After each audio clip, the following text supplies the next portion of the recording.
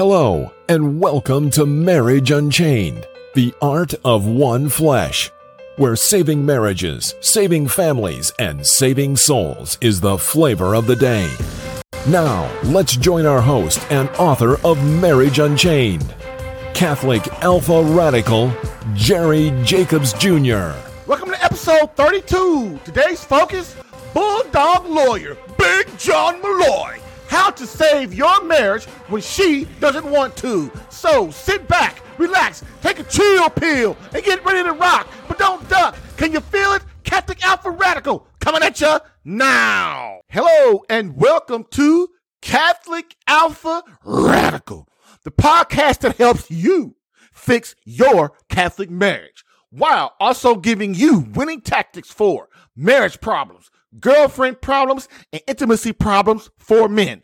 Moreover, where my main mission is to keep you out of divorce court, and where Marriage Unchained, the art of one flesh, divorce combat coaching is the flavor of the day, while also helping men understand marriage and courting, not dating, in the Catholic faith. Why? Because dating is for sex and courting is for marriage. In this 30-second episode, Bulldog Lawyer, Big John Malloy, how to save your marriage when she just doesn't want to. Bam!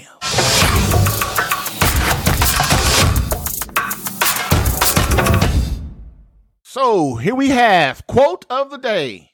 Let's do this. Quote of the day. Quote.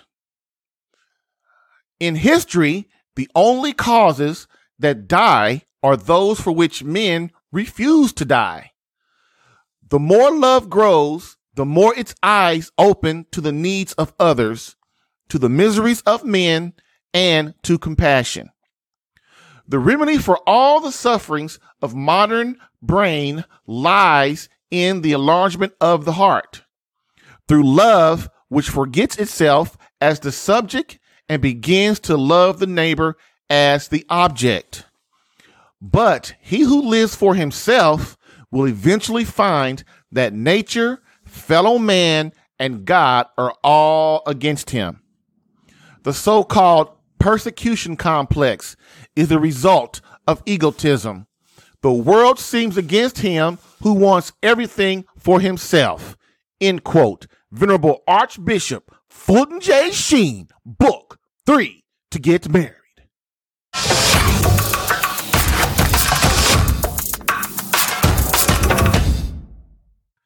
She's asked for divorce. Now what?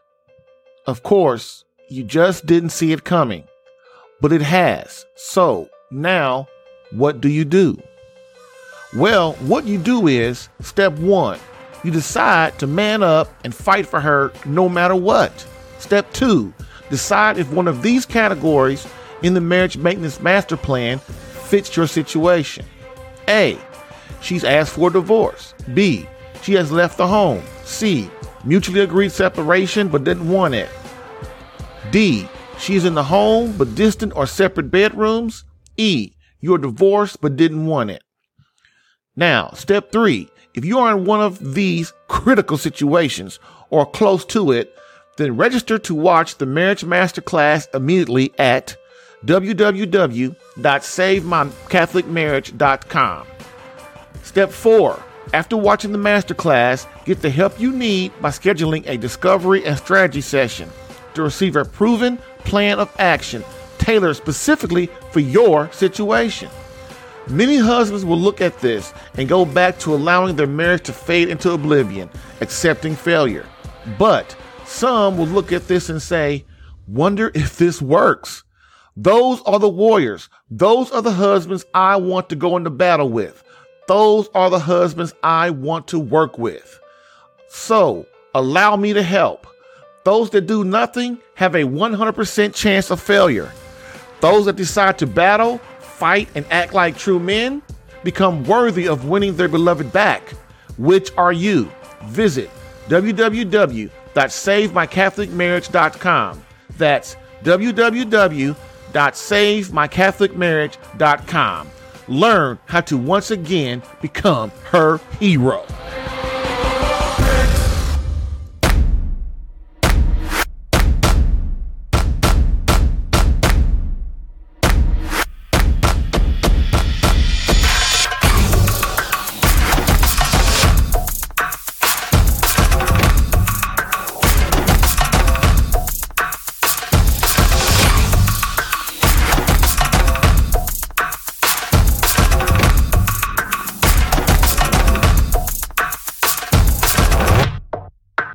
All right, everybody. Welcome to Catholic Alpha Radical. And today I'm going to do my segment on Man on Fire.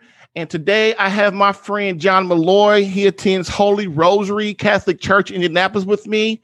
He has been married 10 years to his beloved wife, Amy. He has 2 children, Sophia 5 and Evelyn 2.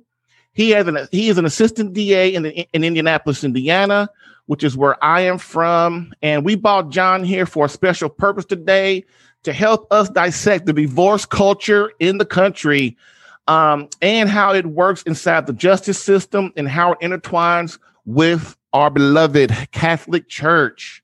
So welcome, Big John. How you doing, brother? Doing well. How are you doing, Jerry?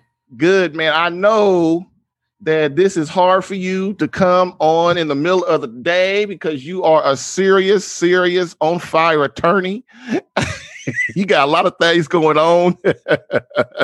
Honestly, it's a nice little reprieve. Oh, what do you mean? Oh, I'm working today, filing motions and doing all sorts of stuff. So I'm taking an early lunch and spending the latter part of my morning with you. So who would I rather look at, you or criminals? I don't know, bro. Criminals. I'd rather be looking at criminals, Jerry. So, first of all, we're going to get into understanding the divorce culture and stuff a little later. But first, man, I want to do some background with you. I always do my dudes, man, how they, because I know you love the cat. I know you love the faith, man. I see it every Sunday with you and your wife and your family and stuff, and you're there, and you're very reverent. So that's why one of the reasons why I have you on. But I didn't tell you that when I asked you to do the interview. Flattery will get you there. So the first question I want to ask you is, how did you and Amy meet? How old are you guys? Let's see. I'm 36-ish. 32.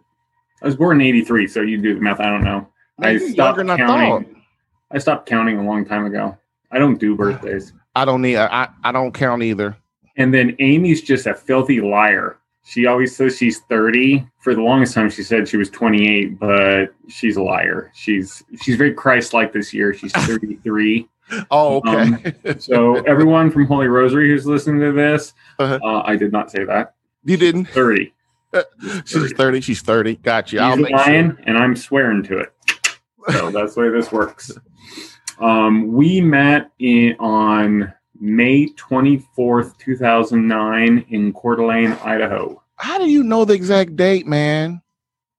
Because if my wife asked me that, I'd be screwed. Well, because I'm awesome and you're not, Jerry. That's right. Hey, I got to give credit where credit's due on that one. No, it was a Sunday. It was after Mass. My best friend and I were just got out of church. We were attending school at Gonzaga University in Spokane, Washington. Go Bulldogs. We got out of church and decided we were going to go for ice cream. And the best place in the Pacific, in the Northwest for ice cream is the Dockside Restaurant at the Coeur d'Alene Resort, some 40 miles away. So we got in my car and we drove to Coeur d'Alene, Idaho. And on the way there, we called one of my sister's friends, Miss Frances Walker. My sister had moved to the greater Chicago area earlier in the year, and we thought my sister's friend Frances may be lonely, so we called Frances and invited her to go get ice cream with us. And she had said, "Oh, I'd love to come, but I'm not driving. I'm celebrating a friend's 21st birthday. Do you mind if I bring some friends?" And I leaned over to my buddy Adam. And I'm like, "Francis has some hot friends. We should, let Francis bring her friends." And so, like, yeah, the more the merrier. So, sure enough, Francis showed up, and she brought Amy with her, my wife, and Amy is very attractive. So Francis had called me. Adam and I got into the restaurant before Francis and Amy did. Probably no one who listens to your podcast has ever been to the Coeur d'Alene Resort, but it's a 4 or 5 star resort built out into the Coeur d'Alene Lake in Coeur d'Alene, Idaho, and it's supported by these pylons built into the lake. So I got up from the table and walked out to meet Francis and Amy, who I'd never met Amy before. Oh, okay. I stepped out of the way so another family could walk by behind one of these pylons, and then stepped forward to give Miss Francis a hug. And Miss Francis is a full-figured woman who does not normally give people hugs. Yeah. And Amy, who at that time was just finishing up a pre-law enforcement program going into a pre-med program, for some reason on a Sunday morning at a 5-star resort, thought I might be a serial rapist and tased me to the ground. What? Yeah, tased me. Why? Because she didn't think that her very large friend should be getting a hug from someone she didn't know. Oh man, I'd have punched her, dude. I don't punch women, but I'd have punched her. Well, my mother, I recovered. the good Irish woman she is, she says you never hit a lady unless she hits you first. That's right. What the? So, she knew my sister, and my sister was Amy's resident assistant in college. But I don't look anything like my sister. I'm a good 1.5 feet taller than my sister, almost 2 feet taller than my sister. So Francis was like, "That's Betsy Malloy's brother." And Amy was like, "Oh, hi." Yeah, you had her before you even said a word. She probably felt so sorry for you. No, she did not. She did not feel sorry for me at all. Oh. But we spent the entire rest of the day hanging out together on the lake. We crashed her friend's 21st birthday run. The next day was my roommate's 21st birthday, so we just piggybacked on each other's birthday party celebrations. Hung out that entire summer, and I knew by the end of that summer that she was the one for me. So we were engaged. Yeah. So how did? Okay, now you go. I'm not letting you get past this one. How did you propose to her, dude? I proposed New Year's Eve. Oh, it would have been. Like we were talking about, I took her home to my parents at Christmas to introduce her to my parents. But I proposed officially New Year's Eve in Coeur d'Alene, where we'd spent that first day, and watching the fireworks go off. And she said yes. I know, but was it a quick yes or a crying yes, or was it crying, not looking at my hand because of the size of the ring? Oh, okay, all right, man. So what? So why? What attracted you to Amy, and why did you marry her? I'm completely shallow. Me too. It was the blonde hair and the That's blue right, bro. I'm with you. Perfect skin tone. Like, hey, we visual, bro. That's how we roll, you know. Yeah. I can also argue the traumatic brain injury from my head slamming into the tile floor probably had something to do. Right. Yeah. Okay. So, let me ask you this. This is a little deeper question. Like, why did you decide to get married in general? Because you know how men are. Like, if we see a woman that we what made you start thinking about marriage? Because what, you're like 21 or something, you said? 22? I would have been 25-ish. Okay. So, well, I was in minor seminary prior to meeting Amy. Now we're getting deeper. Yeah, so I was, when at Gonzaga, there's Bishop White Seminary. It's an it's a diocesan seminary. It's not attached to Gonzaga. Gonzaga's seminary, it's a Jesuit school. It had closed several decades ago. Mm-hmm. But I wonder why. Well, anyway. It's Jesuit. Yeah. So, I mean, they're just barely Catholic anyway. Right. But the diocesan seminary, it's a minor seminary. It's attached to the university, kind of like Simon Brute is here, to Marian. So I took classes through the seminary, and I had always wanted to be a priest and had bounced the idea around, but then I felt called elsewhere, and then I thought, well, maybe I want to be a traditional Latin Mass priest, so maybe I want to go to Rome or join a fraternity. But I knew I wanted to go to Gonzaga and finish my degree there. And then I became somewhat disillusioned with not Catholicism, but with the priesthood, and thought maybe I needed to take a step back. And that would have been around Christmas of 2008.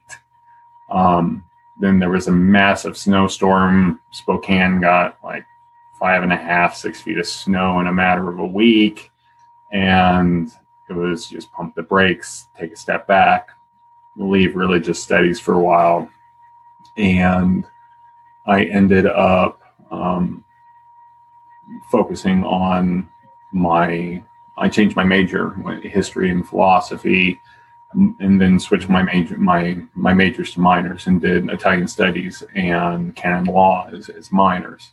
Oh, wow. So you can answer all those questions I asked you. I was like worried, man. But man, all those questions I'm gonna ask you, you can really answer them for real. If you, I can answer some of them. It's one of those, you don't use it, you lose it. I know. But one of the things I was gonna say is, the other day, our priest, he's always trying to do the pushing for the for vocations and stuff. And so he got up last week, and he got on us again about how we didn't, we should, parents shouldn't dissuade their children, and they should encourage, and how in Indianapolis, the emergency plan for the archdiocese is, if a priest can't serve, then they have our 93-year-old retired priest who has congestive heart failure. He is the substitute, because all the priests are really just really down and are basically leaving or gone or retiring or whatever. And I don't know. I think he maybe knows it, but I think the reason that people aren't encouraging their kids to be priests, or kids aren't trying to be priests, is because they're not preaching the word, man. I told Mary that. I said, the word is what gets people to consider, parents and children to consider. And almost anywhere you go, they don't talk about the word. They don't talk about the serious thing, the serious problems in the church. Like, I know in this one archdiocese, they were told you cannot preach on homosexuality. They just told them you can't do that. To me, that order is unjust. You can't tell me not to preach on the word of God. But basically, that's why you have no priests, because you won't preach the word, man. Well, and the other thing, I mean, I was watching The Bells of St. Mary's and Going My Way. Oh, that is so good. And some of the other movies this past weekend. Mm-hmm. And I kept thinking to myself, if we had Father O'Malley, if we had Bing, if we had these priests again, if we had priests who were lacing up and teaching our boys how to box, we wouldn't have this issue. Yeah. And I mean, I look at Holy Rosary, and you know, we've got Sam, and you know, he's a good seminarian. I like him. He's a good kid, and I look forward to being able to call him Father. You know, he's got another year. Or that's all. Not even that. Well, I mean, he's a transitional deacon, so he's got. Oh, wow! I mean, he's got just a little bit left. Just a little bit left. But I see all those other, you know, young men serving at the altar.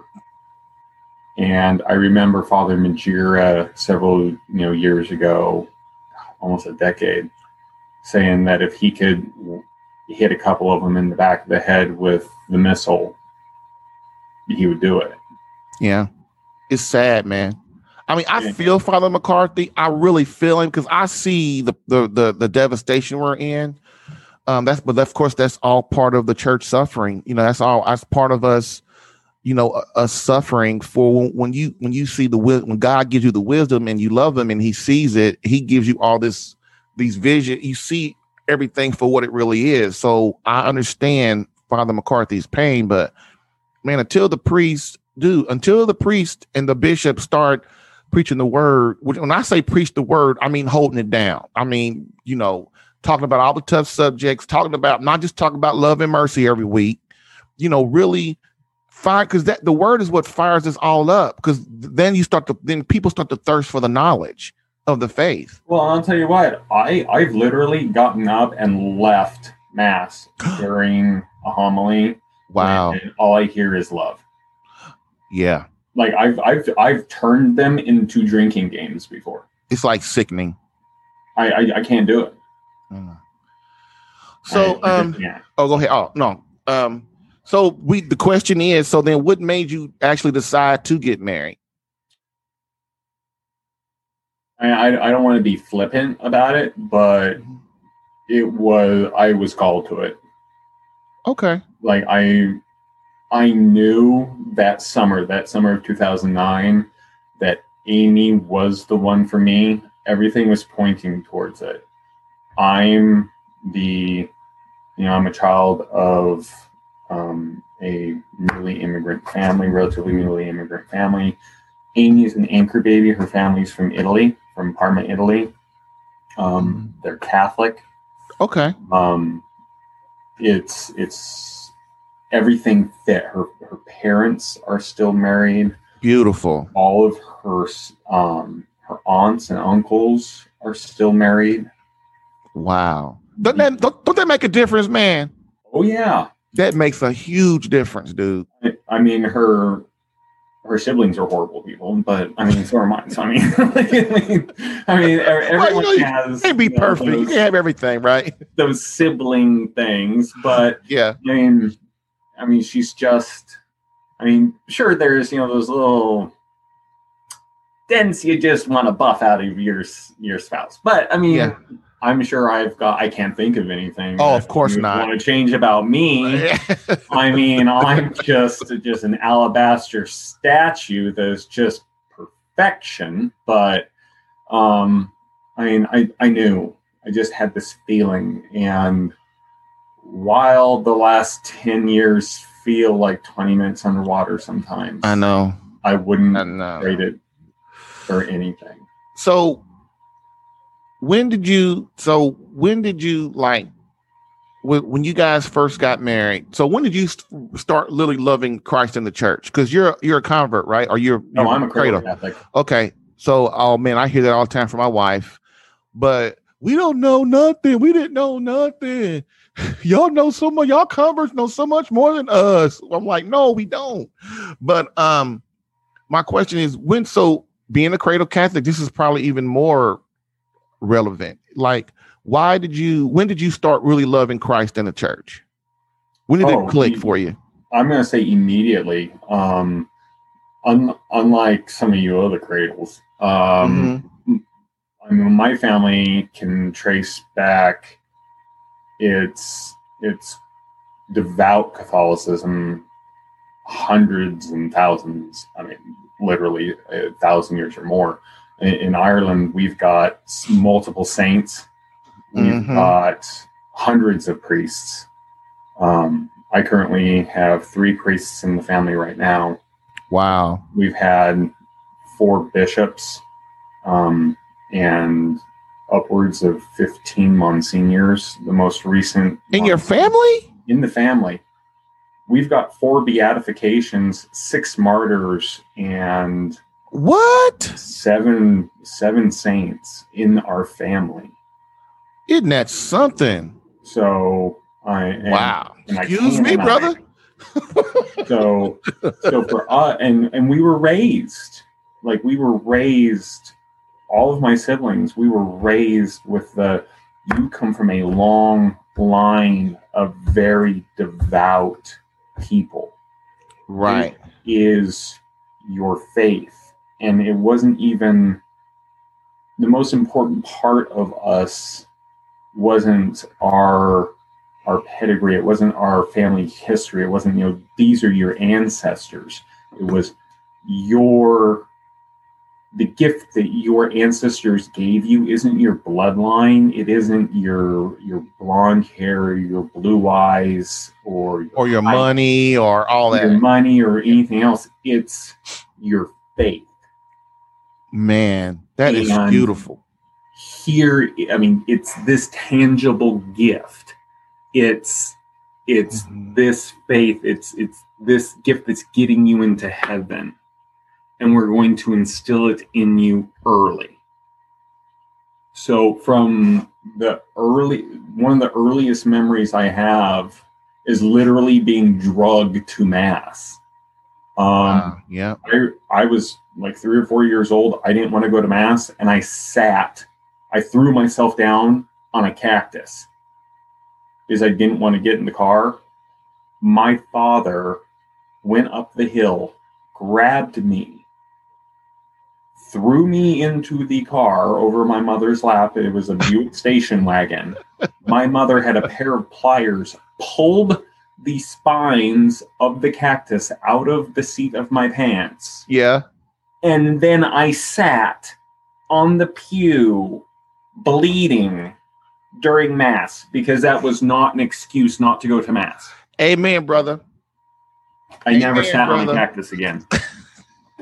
I tell my dudes, man, I say, look, man, the faith, you just do not know how you will change. You are the proof, John. You are the proof. I tell my dudes, I say, look, man, I preach all the time. If you go to Mass and learn the faith and teach it and exuberate it inside your family, your kids will. If the mother just does it, nobody cares. But if you, the father, does it, it's a 90% chance that the kids will be still in the faith. And not just that generate the next, their kids will be married right, their kids, and then their kids. You want to leave a legacy, man. That's what you do. You teach the faith and have everybody inside the faith, and then they grow towards God together, man. That's how you rock it. Just like your family. That is something, dude. Man, I could talk about that for the whole next hour. Well, and I'm going to say that, like, with my generation and my family, with my siblings, my youngest brother, Robert, which you'll actually have the ability to meet him in 2 weeks' time, perhaps. He and his wife are coming in to visit I think the 17th. John, now you are so private. You ain't let nobody meet your brother unless he come to Mass. You can look at him from a distance. You are a very private man, dude. Don't even go there. Well, he married a Lutheran girl from Chicago. And she's very sweet girl. But they are all sweet till you piss them off. He's the only one of my siblings who stayed in the faith. My sister married a very nice man, super nice guy. I like him more than my sister. But his family, I think they're Romanian gypsies or something. They were Catholic, but they left the faith because of a family issue some 2 decades ago. And now they're born again Christians. And My brother Joseph, who's the middle child, he converted to Antiochian Orthodoxy. And which, I mean, I'm not going to say it's more or less liberal or it's like more what conservative. It's like you don't know what it is. It's like, I want to say like Greek Orthodox or Russian Orthodox. It's an orthodoxy, but I don't know. I haven't been so bored as to look into it. But all I know is it's not in communion with Holy Mother Church. Okay, gotcha. So there's some serious questions as to the legitimacy of their wedding. Yeah. But my parents, I mean, part of the issue with my siblings is that my parents are 50 some odd miles from their parish church. So when I moved away and went to college, my parents weren't driving in every Sunday to Mass. So, and our local priest wasn't able to come out to the chapel on my parents' ranch and offer Mass every Sunday. So there wasn't Mass every Sunday. And they started drifting away. Yep. It happens. So what was the one thing in your life that snapped you out of the twilight zone and made you think, I need to start trying to get married and be a better man? I don't quite understand your question. What do you mean the twilight zone? Like the twilight zone, like we were talking early, like being blind, like not really seeing, not really knowing what your purpose was, like not really knowing what I was supposed to be doing, you know. I think it's multifaceted. I guess it was looking around and seeing the people that I was going to school with. Everyone was really focused on their education. People I was hanging out with. There were some people that I was hanging out with that were less focused on that, and they were more there for a good time. But I mean, Gonzaga is a very good school. It's like Notre Dame or Princeton or they're in the Final Four. The championship game, aren't they? Championship game. That's right. March Madness is your thing. You know, I have had a huge chip on my shoulder against you for a decade. I know. Because you keep scheduling things during March Madness. Well, I don't know what we're going to be doing now. Well, Monday night, Amy and I were up until 2:00 in the morning because we were at the championship game watching Gonzaga get their butts handed to them. So you were actually at the game? Yeah. Where was the game at? Lucas Oil. See, that lets you know how much I know. I used to be, man, I knew all the teams. I did a chart. I had like my little thing bracket. Dude, my bracket. I have everything, dude. I had my wine, my drinks and my chill. I'd be sitting by myself. That's how much I was into it. Now, dude, I couldn't tell you who was in it, where it's at, what's going on. All I can tell you is that Baylor dominated. They deserved to win. Wow. I mean, but the good thing is it wasn't Duke. It wasn't North Carolina. It wasn't, all these schools that normally are in the Final Four and all that stuff. Well, and the way I look at it is, thank goodness IU is still relevant. The Hoosiers are still relevant because of their win 4 decades ago.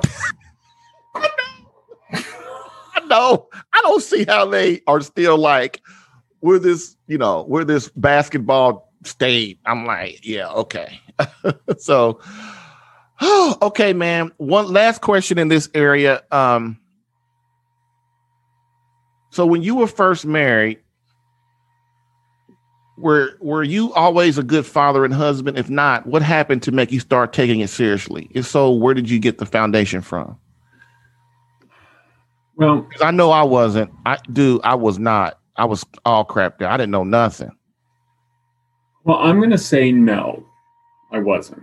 So we were married, like our actual ceremony, we were married on campus at Gonzaga University at St. Aloysius. Wow. It was a gorgeous church. We had a solemn high Latin Mass, The first one that the church has had since '63. We had multiple priests in choir. The president of the university was there. We had 2 members of the Washington State Supreme Court there. It was a big deal for the university. Wow. And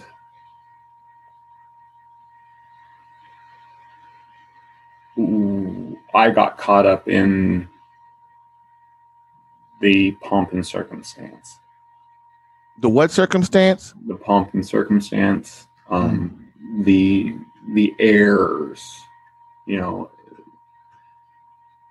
the dress and the suits and the place settings and everything that was going on. Gotcha.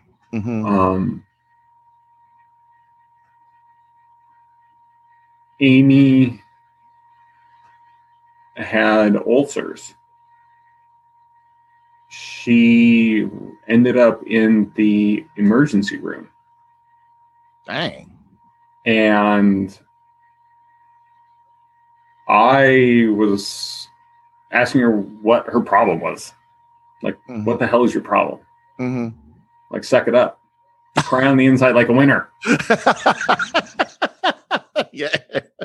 I mean, we got married a month after I graduated and 3 months before I started law school. Everything was going right for me. I graduated Gonzaga. I got married to a knockout. I'm moving across country. I'd been accepted to all but one of the law schools I'd applied to. Right. I'm starting law school.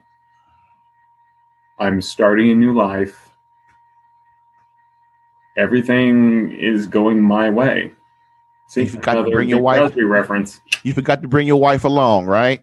And I forgot to bring her along. Yeah. And within a month and a half of us getting married, I'm getting hit on at work by one of my coworkers. No, I didn't do anything. But I'm feeling flattered that I'm getting hit on.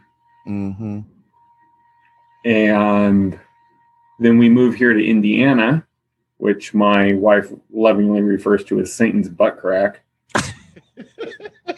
Because in August, it is. Oh, boy. And we moved here sight unseen. I mean, we'd been to South Bend. Really? Because I'd been accepted to Notre Dame, where we'd walked into a gang standoff at a grocery store. Yes, you told me about that. Tell us about that. Because let's talk about that for a second. 2 minutes. So we went to South Bend in February. Not a pleasant place in February. I wanted vegetables. So we pulled into a grocery store, and my wife, ever the observant person, situational awareness. Yes. She's looked around and she's like, I'm not getting out of this car. And I'm like, I want some fruits and vegetables. And she's like, you're on your own, sweet cheeks. And so I get out and I hear doors locked behind me, and I'm looking back at her and she's like, bye. And I'm walking up and there's police cars in front of this store, and I'm walking right by them, and this police officer flags me down and he's like, you need to go back to your car. And I'm like, excuse me? Like, dude, you are totally unaware. Going to the grocery store. and I'm from, I'm a little white boy from the West. I'm going to the grocery store. Right. And he's like, you need to go back to your car. And I'm like, I'm just going in for some carrots and some grapes, man. Like, pack off. And he's like, go back to your MFing car. Oh. And I'm like, dude. And he's like, you're walking into a gang standoff. There's a gang from Toledo, which who the hell knew that Toledo had the gang of Toledo. And a gang from Chicago. And they will gang together to kill you, white boy. Right. And I'm like, I guess okay. I got it now. So I go back to the car. I'm like, there's a gang standoff. And Amy, we weren't married at that time. Amy said, I'm not moving here. And if you try to move me here, we're not getting married. You understand me? We're not moving here. It's not happening. This place sucks. So, wow. We didn't move there. Wow. We moved here instead. Oh. Out of the frying pan into the fire. Yeah. We got well, maybe not the fire, but at least another frying pan of some sort. Maybe a wok or something like that.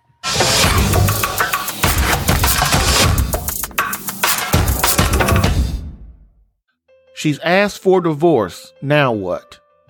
Of course, you just didn't see it coming, but it has. So now, what do you do?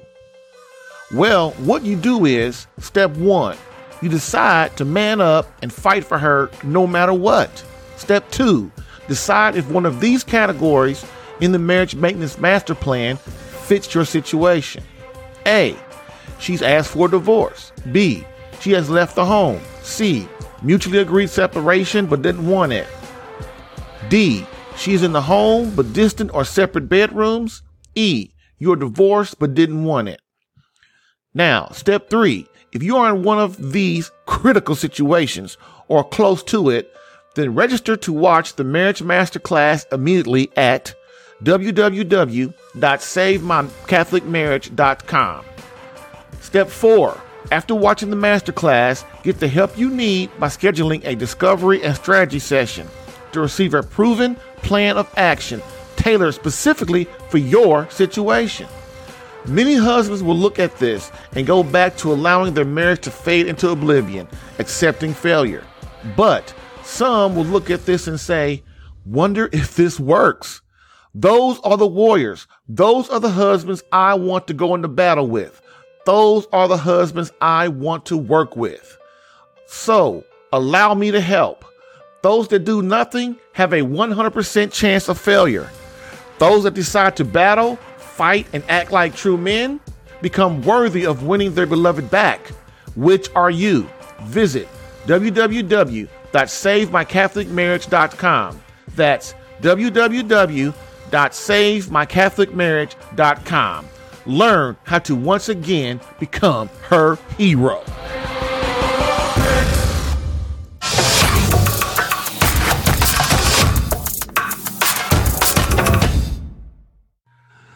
All right, man. So what we're going to do now is we're going to move into the understanding divorce. My dudes that I talk to a lot, they are, they want to know. I told them I was going to interview you, and so I'm gonna play this part of the podcast to them so that they can, get a good idea, or at least a good general idea of what's going on. So tell me, like, before we get started with the actual questions, you told me you wanted to tell me about your background a little bit with divorce and canon law and that kind of thing. Okay, so first I just want to say to all of your regular listeners and the guys that you're helping out that I am sorry that Jerry has hyped me up, because you're going to be sorely disappointed. So I work for the city and county here. I do criminal law, and I have for the past 5-6 years. Prior to that, I was in private practice for 4.5 years. I did criminal law there too as a defense attorney, but I also did civil law, and I assisted with divorce and mediation. I say that I assisted with divorce and family law and mediation because I did not want to do it myself. And I did not want to do it myself because of my faith. My willingness to assist was based on the knowledge that in some cases annulment would be necessary. Mm-hmm. And also I thought that in some cases where there were children, even if annulment wasn't necessary, someone who wasn't trying to defend a parent or be on the parent's side and maybe would be on the side of the kids was also kind of nice. So I was always there, and my wife, who has a master's in clinical neuropsychology, worked with kids and stuff like that. She would step in and help out and do stuff with the kids once in a while if we needed someone to take care of the kids during mediations and stuff like that. So that's where my involvement with this type of stuff comes from. Wow. So that's my background. So my first question is going to be, so then can you explain generally how divorce works and how it's different now from how it used to be in the country? Okay, so historically speaking, you couldn't just go out and get a divorce. You had to have grounds for it. And it varied from state to state. So there had to be fault, there had to be justification or reason. My experience or my knowledge is based on states I've lived in: Washington, Idaho, Montana, Wyoming, Colorado, and Indiana.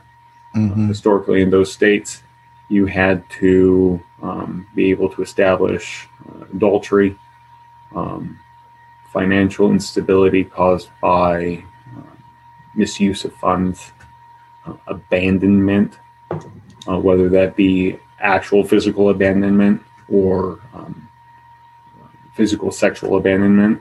So, you're cutting someone off, refusal to be intimate with your spouse. Wow. That was grounds for divorce in some states. Odd bases in some states. Idaho, for a long time, you could divorce if after the marriage you didn't get your dowry, if the wife's family didn't provide the dowry within 5 years. And I think now, what's the dowry? What's that? So when you're married, the wife's family traditionally had to pay the new husband to take her off their hands. Oh, wow. So some people had hope chests or things like that, where I got you. Enough to set up the new household. Boy, I wish I'd have had that. Boy, that'd have been nice. That has largely, that's been done away with. Largely now, my understanding is it's because the wife's family pays tens of thousands of dollars on the wedding itself. Yeah. So, when you're going to a courthouse or you're going to a church and you're paying $100 for the officiant to, officiate a wedding, you can pay $300 or $400 in gold and a couple of cows and furniture. Okay, that makes sense. But you're paying, that equivalent for a dress and food and 1,000 guests and blah, blah, blah, blah, blah. It's a trade-off. Yeah. So I think that, like in the case of Idaho and other states that had that on the books, it was a holdover from the religious background. In Idaho's case, I think it was the Latter-day Saints or the Mormons. I think it was a holdover from them.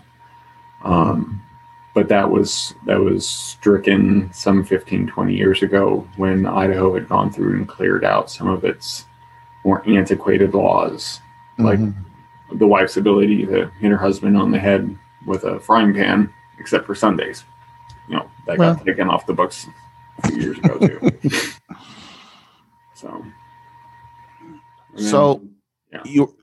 We're going to where, like, how is it? So, okay, that was how it used to be. So how is it now? Now states, I think universally, have adopted a no-fault divorce approach. Oh, goodness. And that permits either party to petition the court through a complaint or a filing, which is filed with the court. After having paid a filing fee, which in Marion County, I believe is $151 or $161. There was a change. That's it? A few years ago. But after a filing fee is paid, to request that the court dissolve the legal bond between the two parties. Once that is filed, it is in the court's hands, and the court has the ability then, or it's their responsibility, the court's responsibility, to make sure that the other party, the respondent, receives the petitioner's filings, and there's normally an extra fee that the petitioner, the person who did the initial filing, has to pay for a civil filing to be served by the civil sheriff or other serving entity, to be served on the respondent, the other person, normally the husband, in my experience. Yeah. And then they have 30 business days to respond. They would have the ability to petition the court for an extension, and they have the ability to respond to the court, or respond to the petitioning party through the court, answer the complaint or the petition, and at that point, they can either have an uncontested, and they can either agree, which they could technically do at the very beginning when the petition is first filed. Okay. Or you can end up with what is called a contested divorce, where things get ugly. It's the nicest way to put it. So is there a way, okay, with no for divorce, and I know, so you got experience in a lot of different states, so that's also a great thing. Is there a way to stop it? If somebody wants it, they're going to get it, is what you're saying, basically. Is there a way to stop it? That's a loaded question. And, I chuckle. I don't mean to be flippant about that. I want you to be honest, dude. Here's the thing. I know that this is a very, very difficult topic. Okay? So, and you know me, I'm sarcasm. I am the most sarcastic person that you may have ever met. Yeah, pretty much. And this is probably the most straight-laced you've ever seen me. Right. and this right here is hard for you. I've been chewing my tongue so much, I'm tasting blood, sir. So, this is almost like being in a jury trial. Like this is pretty good, actually. Yeah, you can stop it.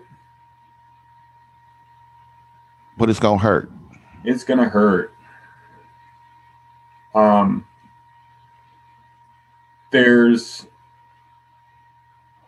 I've seen it stop. So give me, because I can see this is a little difficult for you. So give me an example of when you've seen it stopped to make it easier. Okay. So the most unpleasant way I've seen it stop, I've seen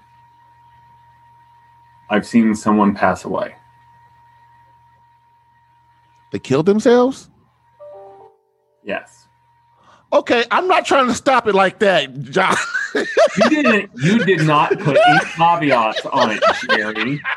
Sorry, Care Bear. Okay, I'm not trying to go that far, dog. I'm not trying to.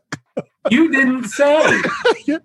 You didn't say. You said be honest. You did that on purpose. You set me up. You set me up with that on purpose, dude. I know you did.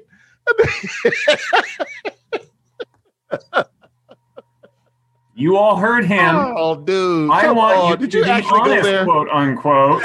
Did you actually go there, dude? Come on, man.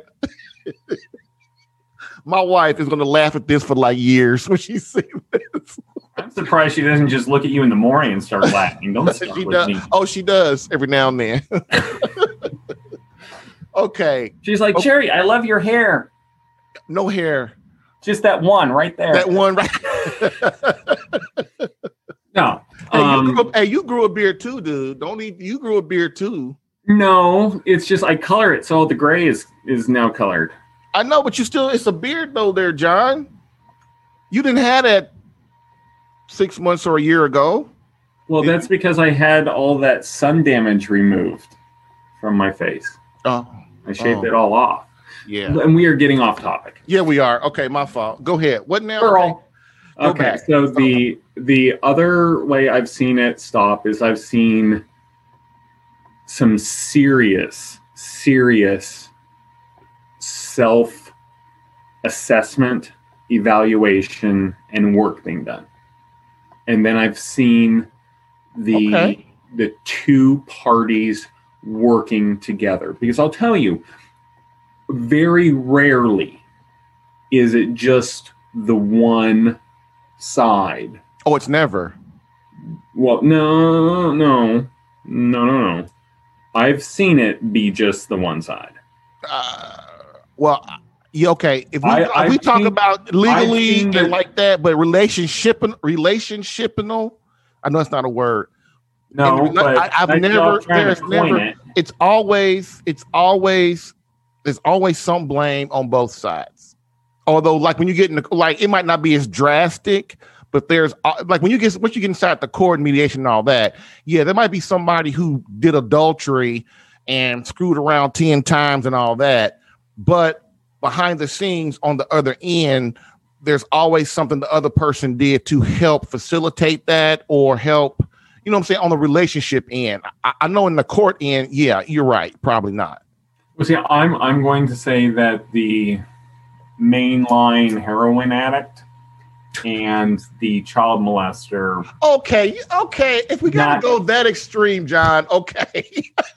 Harry, you can't put caveats on it. Dude, after you keep doing what them liberals do, man. That's like, okay, we gonna go extreme to the extreme. We gotta stay more close to the middle, bruh. You're impossible, you know that? You're like, I want you to give me example. No, I do. give you an example, and you're like, oh, well, I don't want that one. No, I want that. I'm just saying, I'm giving you the opposite end too, just like you're giving me the opposite end. That's all I'm saying. I'm about to give you the opposite end here in a minute. But so seriously, so go ahead, really. Okay, so I think it's interesting. So what I've experienced firsthand is, with the exception of the heroin addict and the child molester, okay, and the suicide, is the those who have turned it around are people who, one, and this is the one bit of information, the one piece of advice I will give everyone, as long as there's not physical violence, right, is refuse to leave the home. Oh, you are so the bomb. You are so the bomb, John. I said, dude, I tell them that all the time. Do not leave the house no matter what. Because once you do, your negotiate it's so hard as far as the dude leaving. Oh man. Well, it's really difficult for you to try to woo them back and show them that you're not a total POS. If you're living in a third story walk up, dude, I know, across from someone who talks to ketchup bottles. I know. Especially if you're paying the mortgage on that house and your crappy little apartment. I know. Just saying. Dude, that is such a revelation. Thank you for saying that, man. It's like, thank you. I cannot thank you. Not to mention, if you have kids, it's best if they still get to see you every day. So, yeah. But it's going to take that self-reflection. And if you're not a church every weekend person, then you best get some Jesus in your life, because you need to show that you focus your life. It needs to be Christ-centered.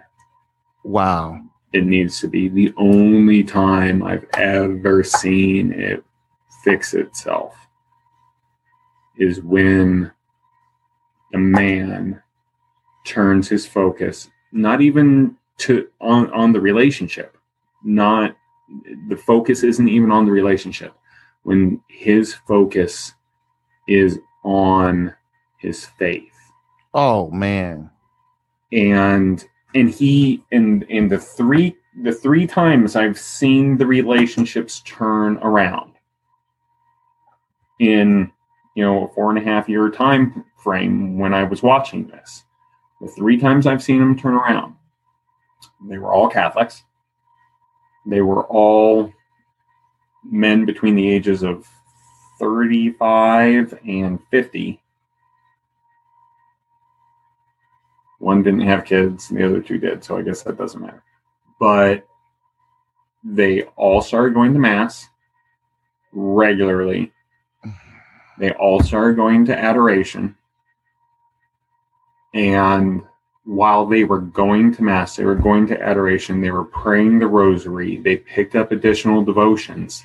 They did not live that faith by wearing it on their sleeve. It was a private devotion that ended up emanating and coming out of their pores. They ended up living it. They were not those people. They were not Pharisees. You couldn't tell that they were those fake Catholics coming down the road. You didn't see them coming down the street and say, "Oh God, here comes Jim. He just found his faith again. I can't stand being around him because all he does is stand there and chit chat with you and finger his rosary the entire time." I knew he was going to Mass because I saw him at St. Mary's when I would go there myself at noon. He was going there. One of the guys was going there at noon because we worked in the same building. Mm-hmm. He was going to Mass on Sunday at St. John's. He was doing adoration at Holy Rosary because we were the only church who had adoration during the week. Mm-hmm. He turned it around. He wasn't out there broadcasting it. He focused his life on Christ. He turned himself around. When he turned himself around, he was able to get his wife to recognize that he wasn't what she feared he had become. And they were able to go to marriage counseling. Now, from my perspective, they would have done better with a religious-based counselor, someone that's gone through the archdiocese. But they found a secular person, and it ended up working all right for them. Mm-hmm. They're still married. Dude, 7 the years guys I now. work with are going to be like, man, he set that up. I'm telling y'all, I did not set this up. That man that you just heard, that totally came from him. What you just said is basically word for word. This the program, the Catholic Alpha program, is it. That's it straight up. And man, y'all, I didn't set that up. I promise. I'll vouch for him. I'm not going to hell for Jerry Jacobs. That's right. So that is what I try to get the man to do. Folk, get to confession, get back into prayer, start praying rosaries, get to adoration, start focusing 100% on God and your wife and your marriage. You fix all that, everything else will fall into place. And then that's what we do. And the other thing, especially for your listeners who have kids, and I didn't see this with any of my clients, but I see this in my own marriage when my wife and I have problems. when we're having disagreements, or I notice that Amy's becoming frustrated, and she's Italian, which is like every other day, or there's any difficulty for us, I recognize that the shortness, and not in her height, but I mean her patience, that shortness first emanates with the children. And then work, then the house, then me. If your guys can just sketch down what they notice the short straws are, where those fuses are, and then can attack those things and just address them. That's right. If there's an issue with, if the first issue that they see is with the kids, and their wife starts getting frustrated, and it's like, Billy he keeps playing ball in the house. Get him out of the house. Yeah. Go outside and play ball with the damn kid. Well, see what we do as men, what we do is we see the problem, we see it, and we say, well, we'll take care of it later. And you can't take care of it later. You got to take care of it now. And I train them to listen. Look how your wife moves. Look how when she gets up in the morning, how is she? Always pay attention to her. You take nothing for granted with your wife. Nothing. If she's moving different than she usually does, there's a reason why. If she's upset or frustrated than she usually is, there's a reason why. And what you as a man got to do is what? Man up, have the tough conversation, and go over there and ask. Maybe not be like right at that second, but you need to address it like you just said. But most of us, what we do is, well, I got to go to work, or I got to go do this, or I got to go do that. And then we either forget or we keep putting it off. And then off becomes 5 years. Then off becomes 10 years. Then 20. And then, you're married 60 years. And then your wife is talking about, well, I want a divorce. I see it happen all the time. So let me ask you this though, John. You told me. So yeah. So basically what you're saying is the man, another thing men don't understand too is, man, men, we are the leader in the home. Whether this society acknowledges or not, it doesn't matter what they acknowledge. It's just the natural order of the way it is. We are not like, we are responsible. We have faults, and our wife have faults. But the thing about it is, it doesn't matter. The responsibility of the marriage comes from us. And that in the end which is what you're saying. If we step up and do what we're supposed to do, then most of the time it works out okay. Yeah.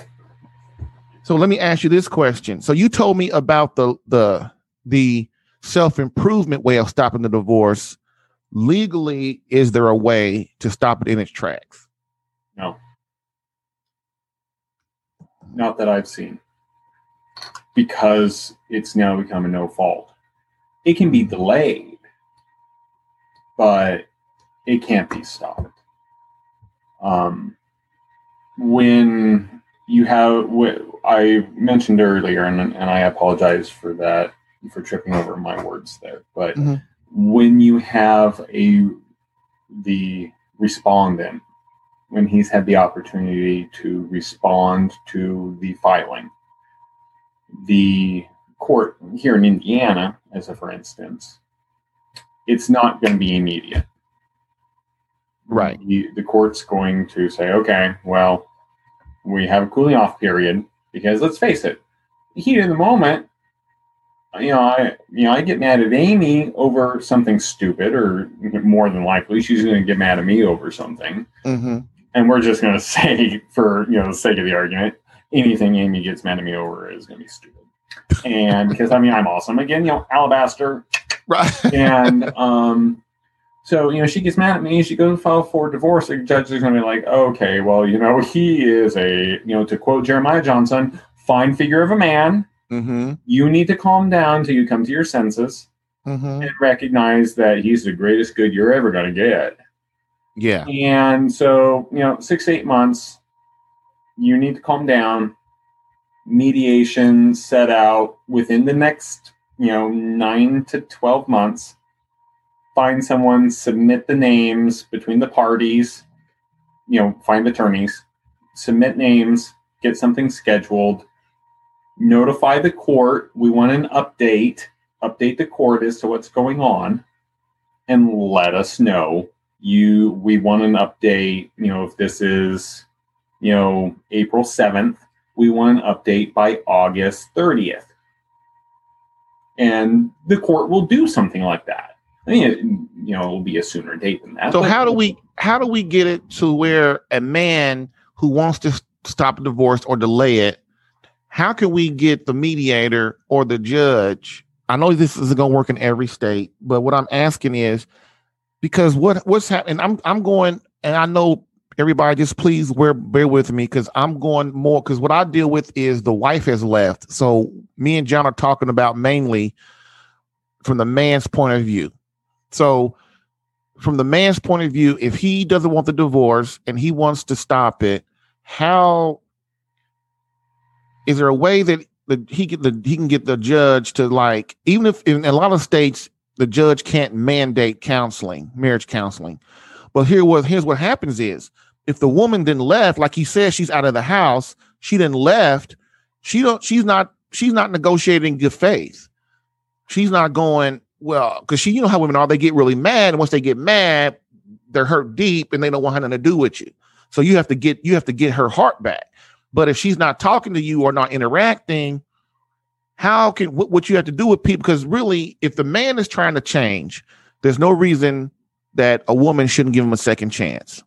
I'm just putting it out there. If a man is seriously changing, and then you have to, I think a woman is honored, because I think every woman should leave if her husband's acting like a knucklehead. But once he proves he's changing, he's trying his best to change, I think she's obligated to give that man one more chance. So my point of it is how is there a way that a judge can say, look, go to counseling for that 6 months, and if the woman still wants a divorce, then look, we'll give it to her. Because this I hate marriage counseling, but in this situation, I love marriage counseling, because it will force the wife to sit down and actually tell.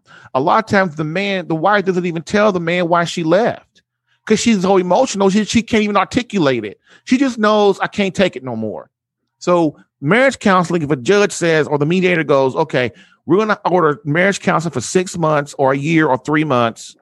How do we, because that'll force her to sit down and at least acknowledge and get everything out. So at least the man knows what he did. So then he could try to adjust and fix it. Is there a way that we could do that? You can try to negotiate something like that. Beautiful.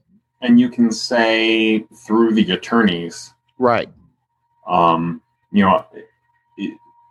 could have my attorney reach out to Amy's attorney and say,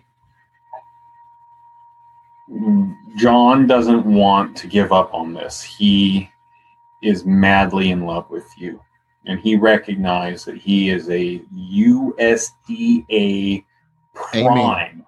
Rest. Grade A. Quadruple A. Yes. He is a worthless scum. He is a worm. He is not worthy of your awesomeness. That's right.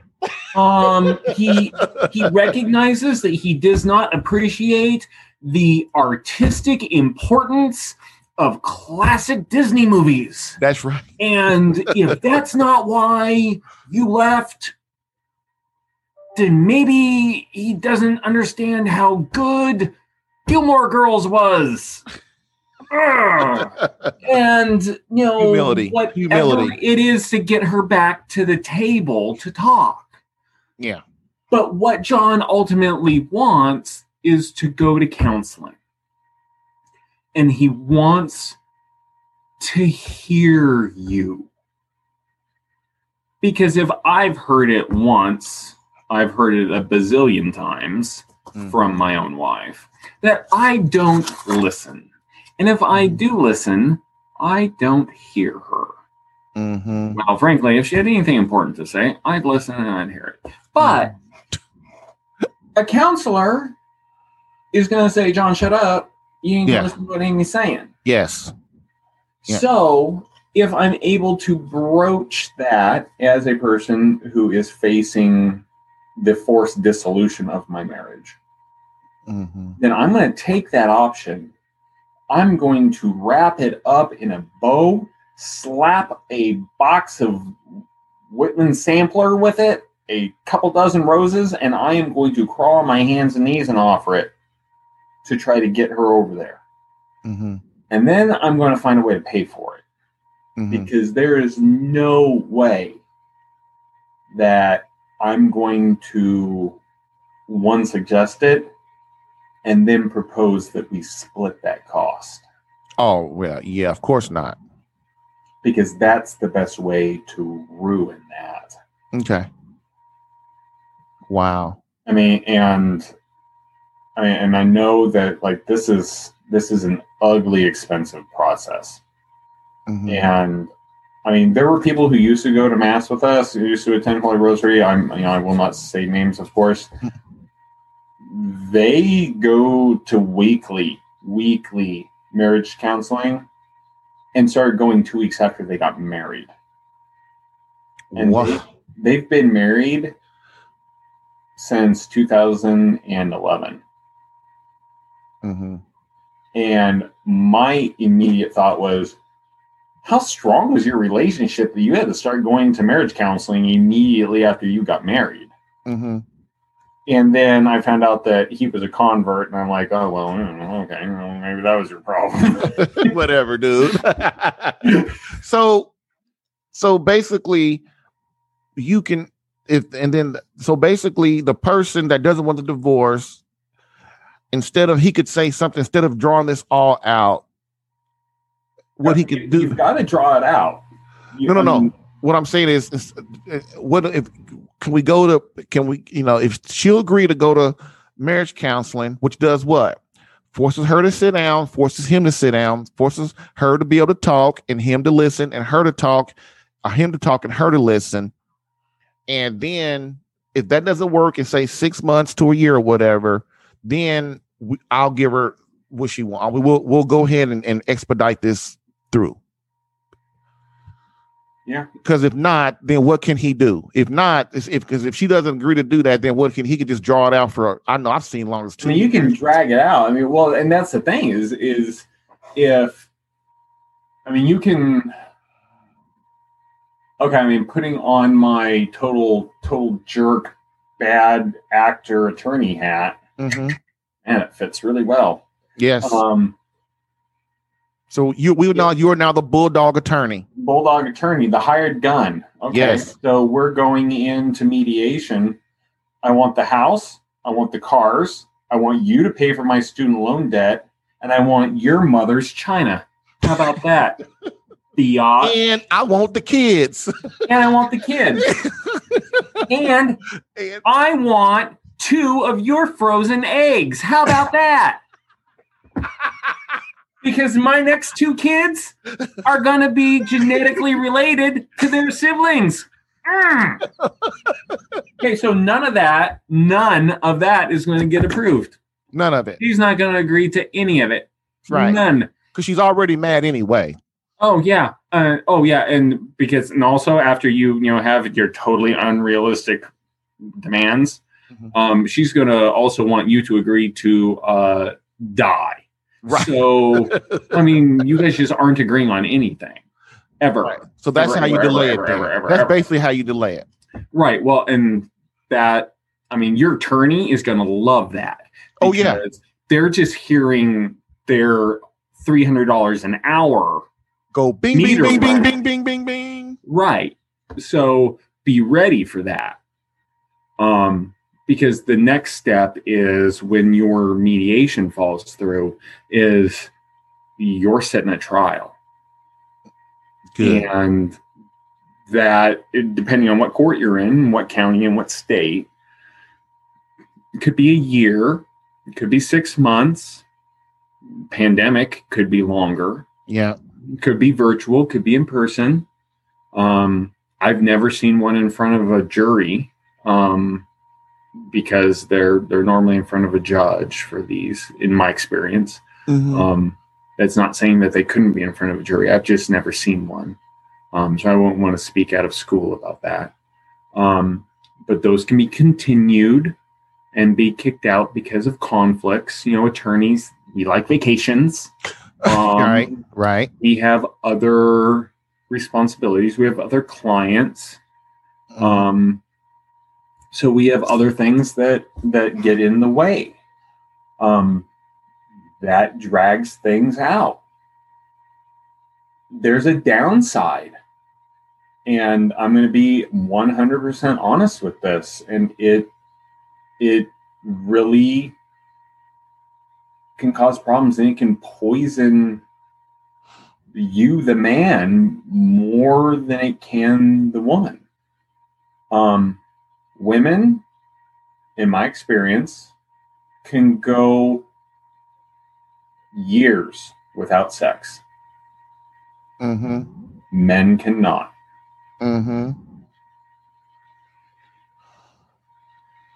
If you are dragging a case out like this, you will either turn to self-abuse or you will start looking elsewhere. And that's potentially also the fact that she might do that as well. Right. Which in most cases, they're already doing that anyway, the woman. So in some cases, yeah. So what do we, so that brings me to getting away from the monetarily contesting, the monetarily, the physical type, the materialistic things, to morally things. So adultery. So can he hold it up by, like, I know one case, one cat that I work with, you know, adultery is hard, you know, but the lawyer brought it up in their state. You can put adultery on the table. And then what that does is you're playing the bulldog attorney because she's not listening. So he's put that on the table and is going to bring out all her stuff. And is there a way to like do things like that? Because I know then one dude said that he can't do an adultery. Another state said that that's not going to stop anything. But what it does is bring out bring out the realism of the situation, right? I was not involved in this particular case at the firm, but the case, I saw adultery get brought up and included in a pleading that was sent over to counsel. It was never actually filed. It was sent to counsel so it would be shared with his client so that they would sit down and talk realistically. Exactly. Because she didn't want her family to know that she was a dirty hoe bag. Yeah, exactly. And I know of cases where, not cases that were in the firm, but I know from, anecdotally, I know from like friends of mine whose marriages have ironically been saved, though I can't imagine how healthy they would have been, where the marriages were falling apart and they were getting ready to split up, and one of the two of them were like, well, you know, we don't want this to end. And they said, if we don't fix this, if we don't work together to fix this, I'm telling your parents that you were cheating on me. And that snapped the other party into, okay, fine, let's work on this. And because one of the things I do, man, is I tell the guys, look, here's the strategy and you tell me now, and you tell me what you think about it, because this is like the coup de grace question. Okay. I suggest to them, look, here's what you do. not out of vengeance, but out of you're trying to stop a crazy woman from splitting up your marriage, from splitting up your family. So what I suggest that they do is when they go to mediation or to the court, they let everybody else talk first. The lawyers, her, let everybody do what they want to do.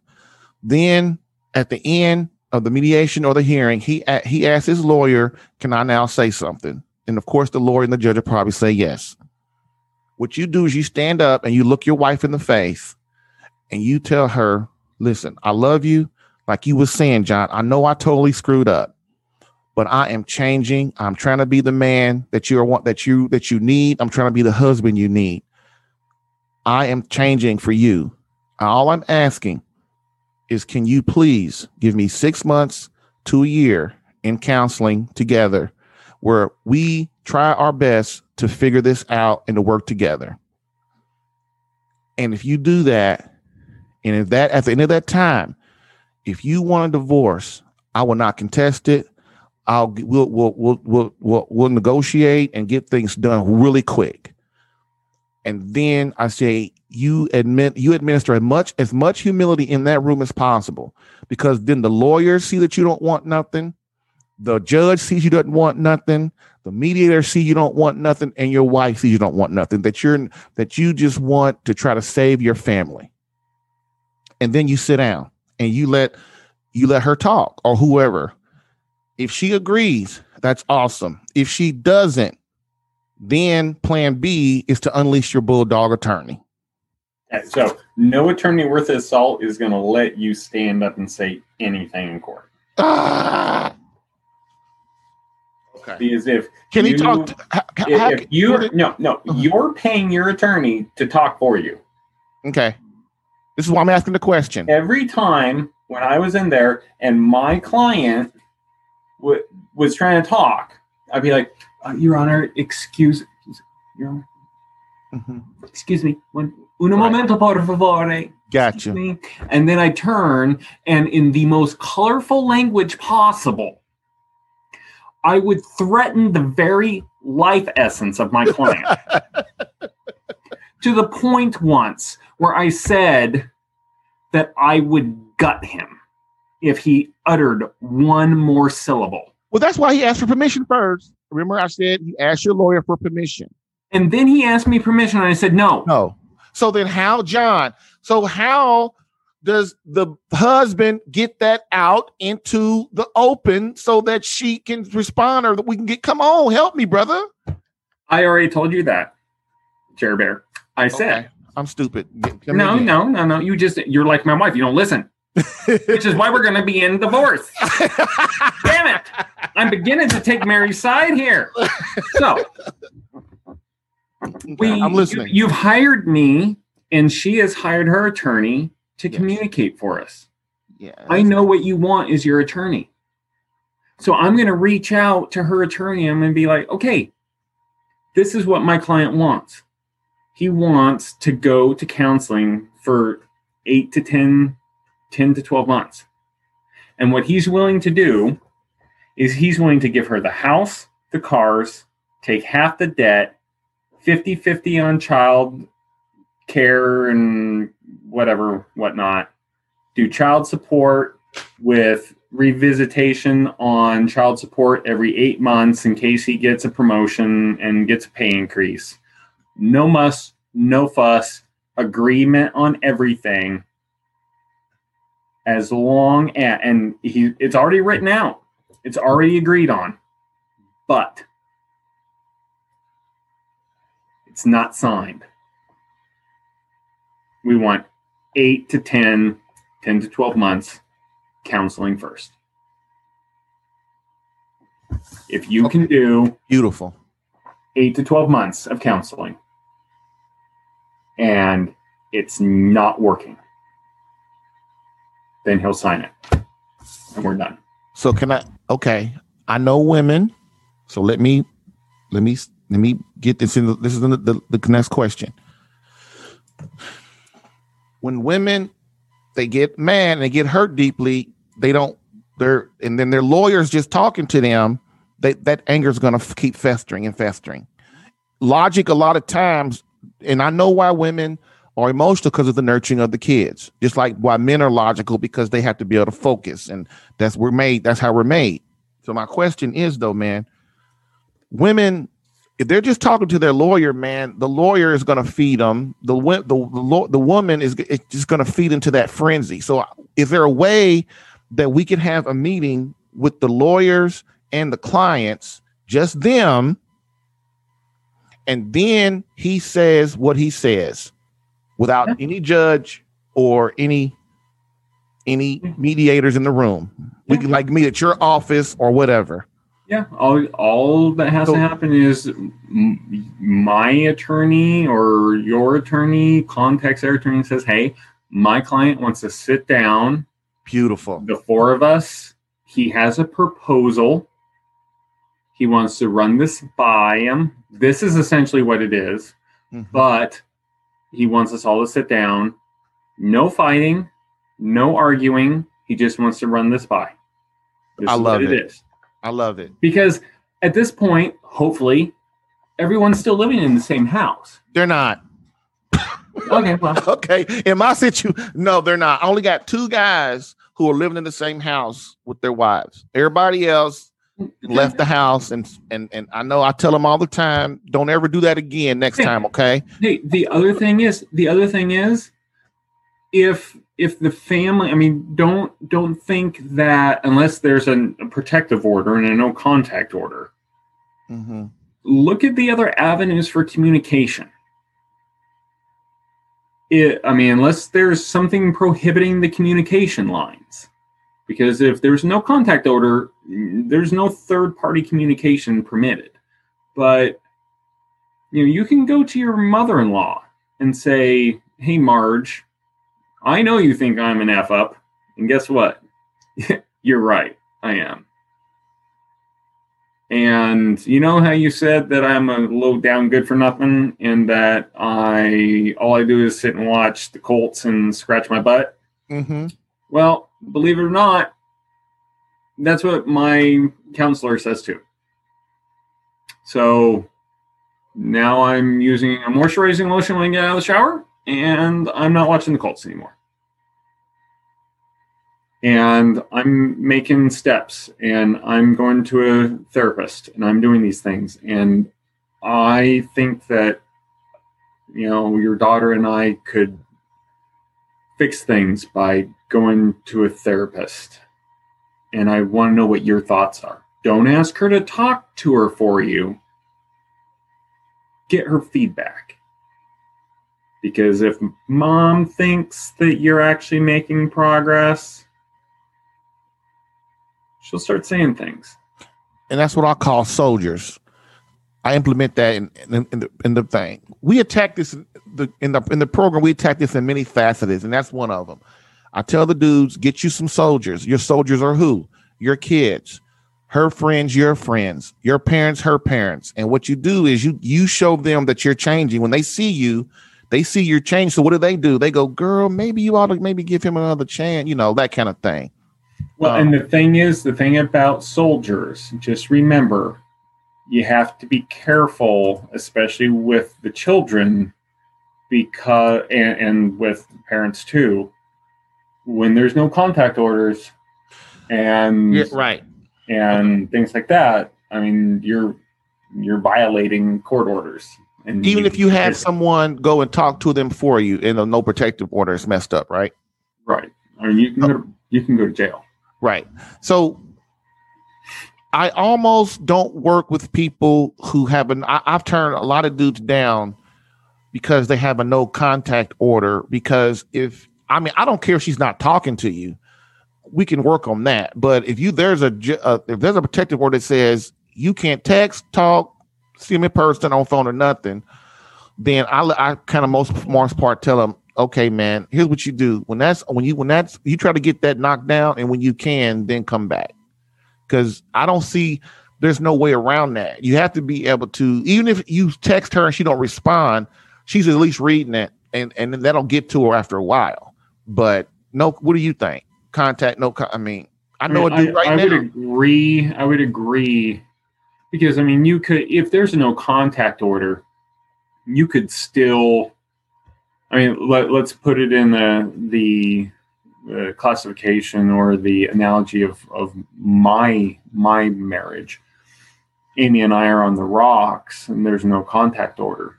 I could still reach out to my father-in-law or my mother-in-law and talk to them. As long as I'm not asking them to speak to Amy on my behalf. Okay. I'm not violating the no contact order. Okay. If they speak to her of their own volition, and that's what I mean. On them. And that's what I mean.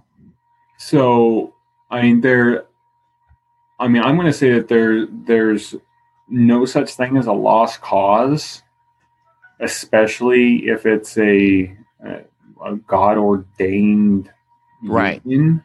That's kind of the point of view I take it from. But at the same point, I'm going to also weigh that judgment based on the unique circumstances of each case. Right.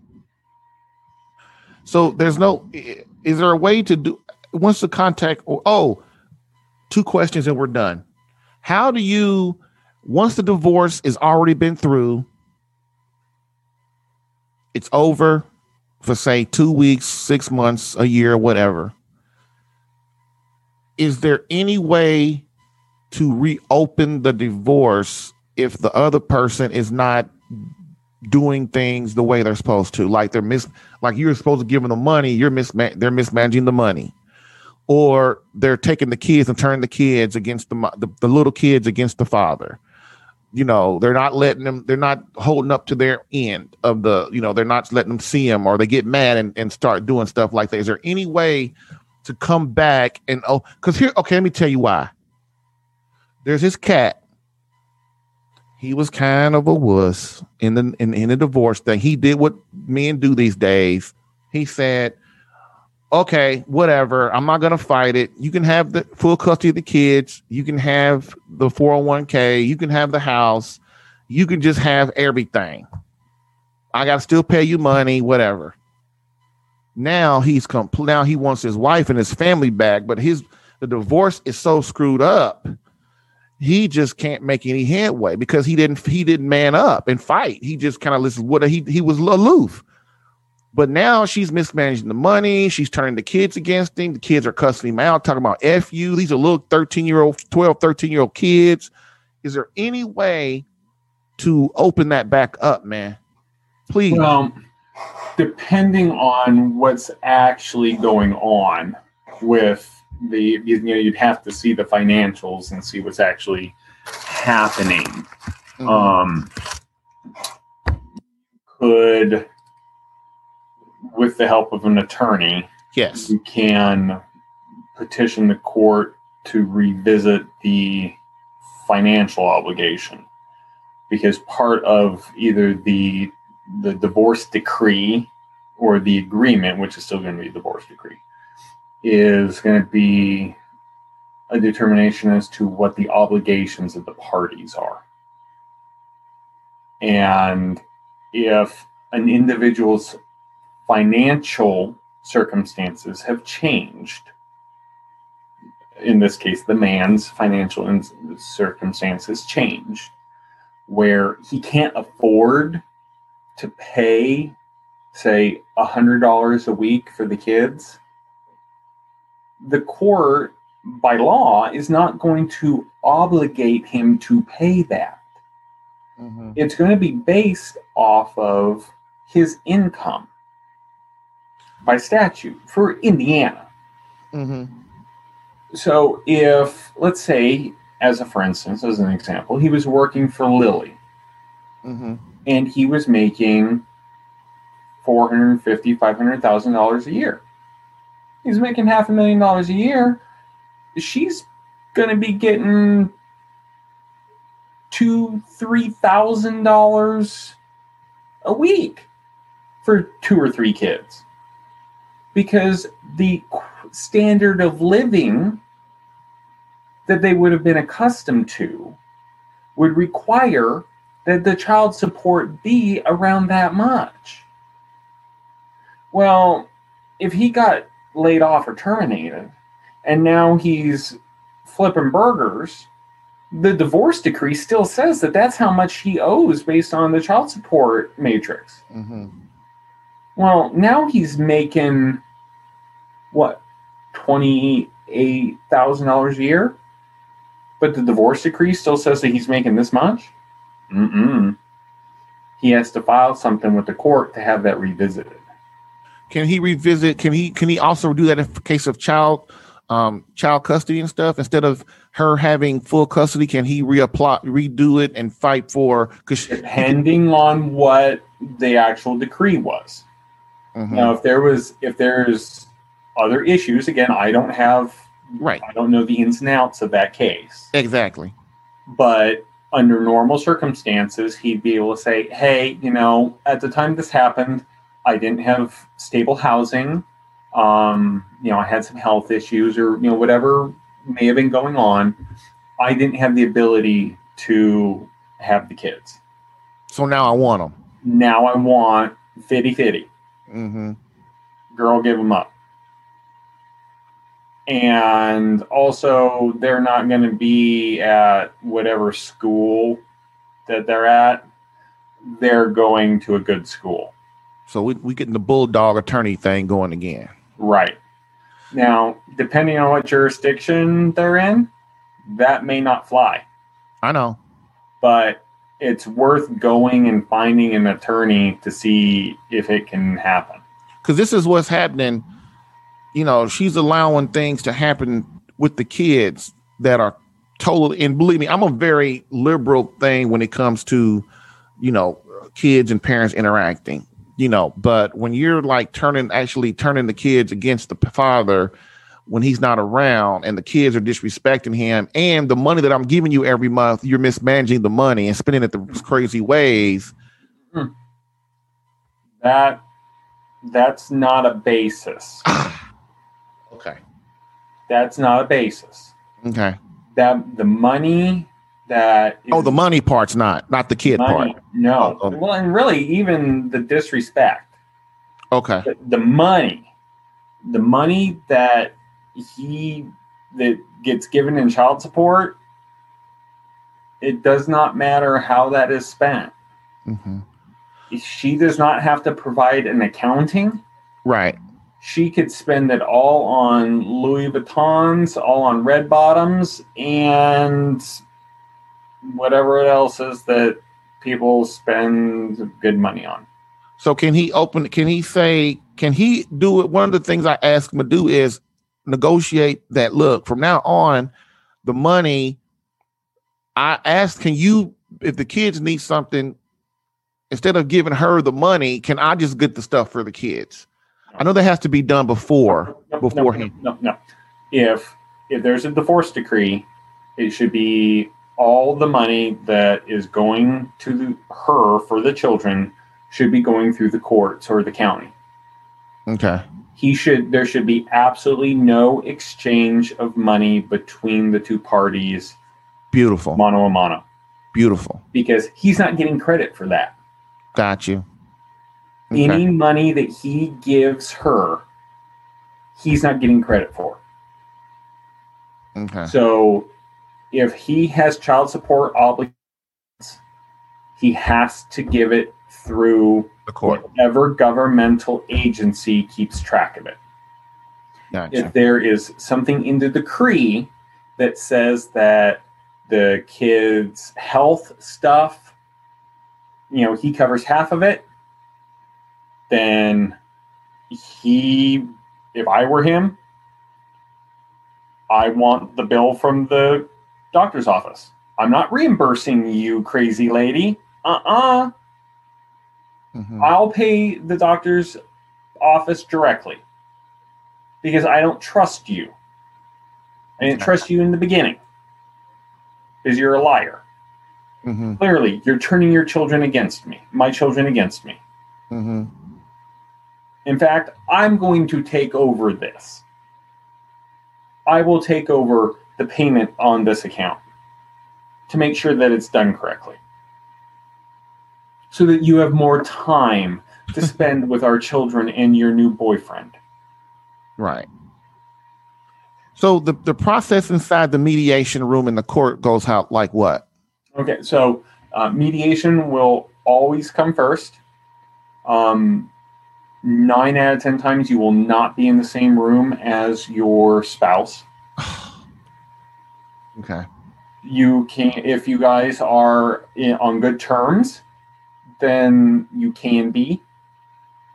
In my experience, it is not common that you are on good terms, so they separate you. Nobody supports you in any. If you're trying to save your marriage, nobody supports you whatsoever. In my experience, most people, when they get to this point, are not trying to save their marriage, Jerry. The fact that we are dealing with a small section of people Right. that are trying to save their marriage makes us an oddity. Right. The fact that I have worked with people who have successfully saved their marriage while practicing law makes me a $3 bill. Right. I mean, in truth, it does. It's like people just go, you want a divorce? Okay, well, there you go. The court doesn't help. The lawyers don't help. The mediation don't help. The society doesn't help. Nobody cares. They just let people screw up and don't even make them do anything. And then they get what they want. And then their lives are worse than it was with when they was. It's just, well, anyway. Well, it's because, Jerry, what people forget is that the legal system is not here to fix this. The legal system is here to sort it out after it couldn't be fixed. We're here to try to mitigate a disaster. Yeah. We're here because a husband and wife's marriage fell apart. We're here because a guy robbed a T-Mobile store. We're here because someone ran a red light, fleeing from police, and killed kids crossing a street. We, in the legal system, are reactionary. Yes. Police too. We're a thermometer. We're not a thermostat. Mm-hmm. And that's what people don't understand. We tell you what the temperature is. We don't set that temperature. So basically what we're saying is, okay, the mediation, they're in separate rooms to me, or in separate rooms or on the Zoom. And then what? And then you'll have a mediator. The mediator is a otherwise disinterested third party that is hired by the two sides. That person has extra training. They are licensed in their state to do mediations, to conduct mediations. And they work with the two attorneys and their clients, and they facilitate the communication between the parties, whether that's in different rooms by moving offers back and forth and bringing the parties closer together with their demands and their realistic expectations of settlement, or if everyone's in the same room, having realistic, respectful, calm communication discussions. Okay. What about the court hearing? Court hearings are very. So in the mediation, does nobody gets to talk except the lawyer and the mediation person? No, you can have the parties speaking. You will the parties, the husband and wife, they will have to have permission, because you can absolutely blow up a mediation by talking out of turn. Mm-hmm. which may be what you want, but normally not. Okay. And the court's how's the court the same way, or? The court is very structured. It is very formal, where a mediation is more like a back and forth with a referee. A court is a formal dance, like a waltz. There's particular places people stand. There's particular gestures people have to make, particular language the attorneys have to use, particular clothes people have to wear. It's all very formal. Some courtrooms are more formal than others. The attorneys are accustomed to the courtrooms that they practice in. Mm-hmm. When you have a hearing, there are different types of hearings. A pretrial conference is going to be different from a status conference. A status conference is going to be different from a status update hearing. A status conference is going to be different from, I already said a pretrial conference, but a evidentiary hearing. It's also going to be different from a deposition, which is not necessarily going to be a court hearing, but I have had depositions that are held in hearing rooms in courthouses, so that if there is an issue with a question being asked, it can be certified and immediately taken to a judge so that the judge can rule as to whether or not that question has to be answered. It was very odd, but I have seen that done. The trials, again, very formal, back and forth. Opening statements, closing statements, presentation of evidence, all very unique, all very specific. All right. Well, and for each case, very unique. Mm-hmm. So that's it, man. Man, thanks so much, man. We went like 20 minutes overdue, but I'm sorry. I didn't want to cut it off because it was so, it was very important. And I think you helped a lot of people, and, I hope that, you gave some really great strategy and tactics, which, everybody loves strategy and tactics, right? Nobody wants to pray. Nobody wants to pray, but boy, you give me some good strategy and tactics, boy.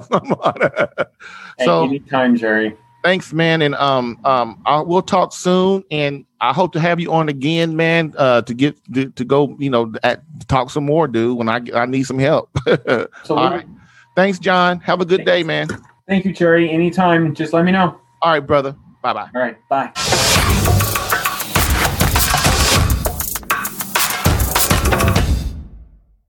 She's asked for divorce. Now what? Of course, you just didn't see it coming, but it has. So now, what do you do? Well, what you do is, step 1, you decide to man up and fight for her no matter what. Step 2, decide if one of these categories in the marriage maintenance master plan fits your situation. A, she's asked for divorce. B, she has left the home. C, mutually agreed separation but didn't want it. D, she's in the home but distant or separate bedrooms. E, you're divorced but didn't want it. Now, step 3, if you are in one of these critical situations or close to it, then register to watch the Marriage Masterclass immediately at www.savemycatholicmarriage.com. Step 4, after watching the masterclass, get the help you need by scheduling a discovery and strategy session to receive a proven plan of action tailored specifically for your situation. Many husbands will look at this and go back to allowing their marriage to fade into oblivion, accepting failure. But some will look at this and say, wonder if this works. Those are the warriors. Those are the husbands I want to go into battle with. Those are the husbands I want to work with. So allow me to help. Those that do nothing have a 100% chance of failure. Those that decide to battle, fight, and act like true men become worthy of winning their beloved back. Which are you? Visit www.savemycatholicmarriage.com. That's www.savemycatholicmarriage.com. Learn how to once again become her hero.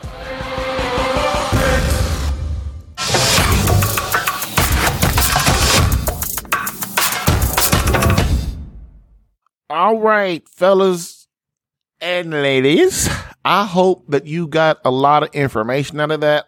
I know it was long, but what I'm going to do is I'm going to put on the, inside the description area on YouTube and on the audio podcast on Blueberry and all that stuff. I'm going to put where you can just skip the background information if you want and go straight to understanding divorce, because I know this is like basically a 2 hour long podcast, and I know a lot of people don't want to watch the whole thing. So what I'll do is everywhere I put it, I'll have the description which you can skip to this point in the video, and then you can watch it like that. So also, I'm going to have Big John on again because we didn't get into the church and in the annulments too much because the divorce thing was just too deep for me. I was sitting there. I was like, oh, I was sitting there, boy. I was like, oh, I was all into it big time. So we're going to have him on again. And the next going to talk about annulments and the church and how the divorce and all that works together. So as we end today, as we always do, my quote from Pope Benedict XVI, which states, society offers you comfort, but you weren't made for comfort. You were made for greatness. So go forth, Christian soldier. The spiritual fight is upon you. Fast, pray, and prepare for battle. Thank you, Christian soldier, for listening in today. Do you have a critical or pressing problem in your marriage right now? Want help? Come on the show and ask me in person. We can do this completely anonymously. You don't have to be on camera or say your name. It's totally up to you. I would just love to have you as a guest on the show. More importantly, you would be helping other men as well. Contact me at radicalquestions@catholicalpha.com. And lastly, please share this podcast with someone that may need help in their marriage or relationship. Help me save a marriage today.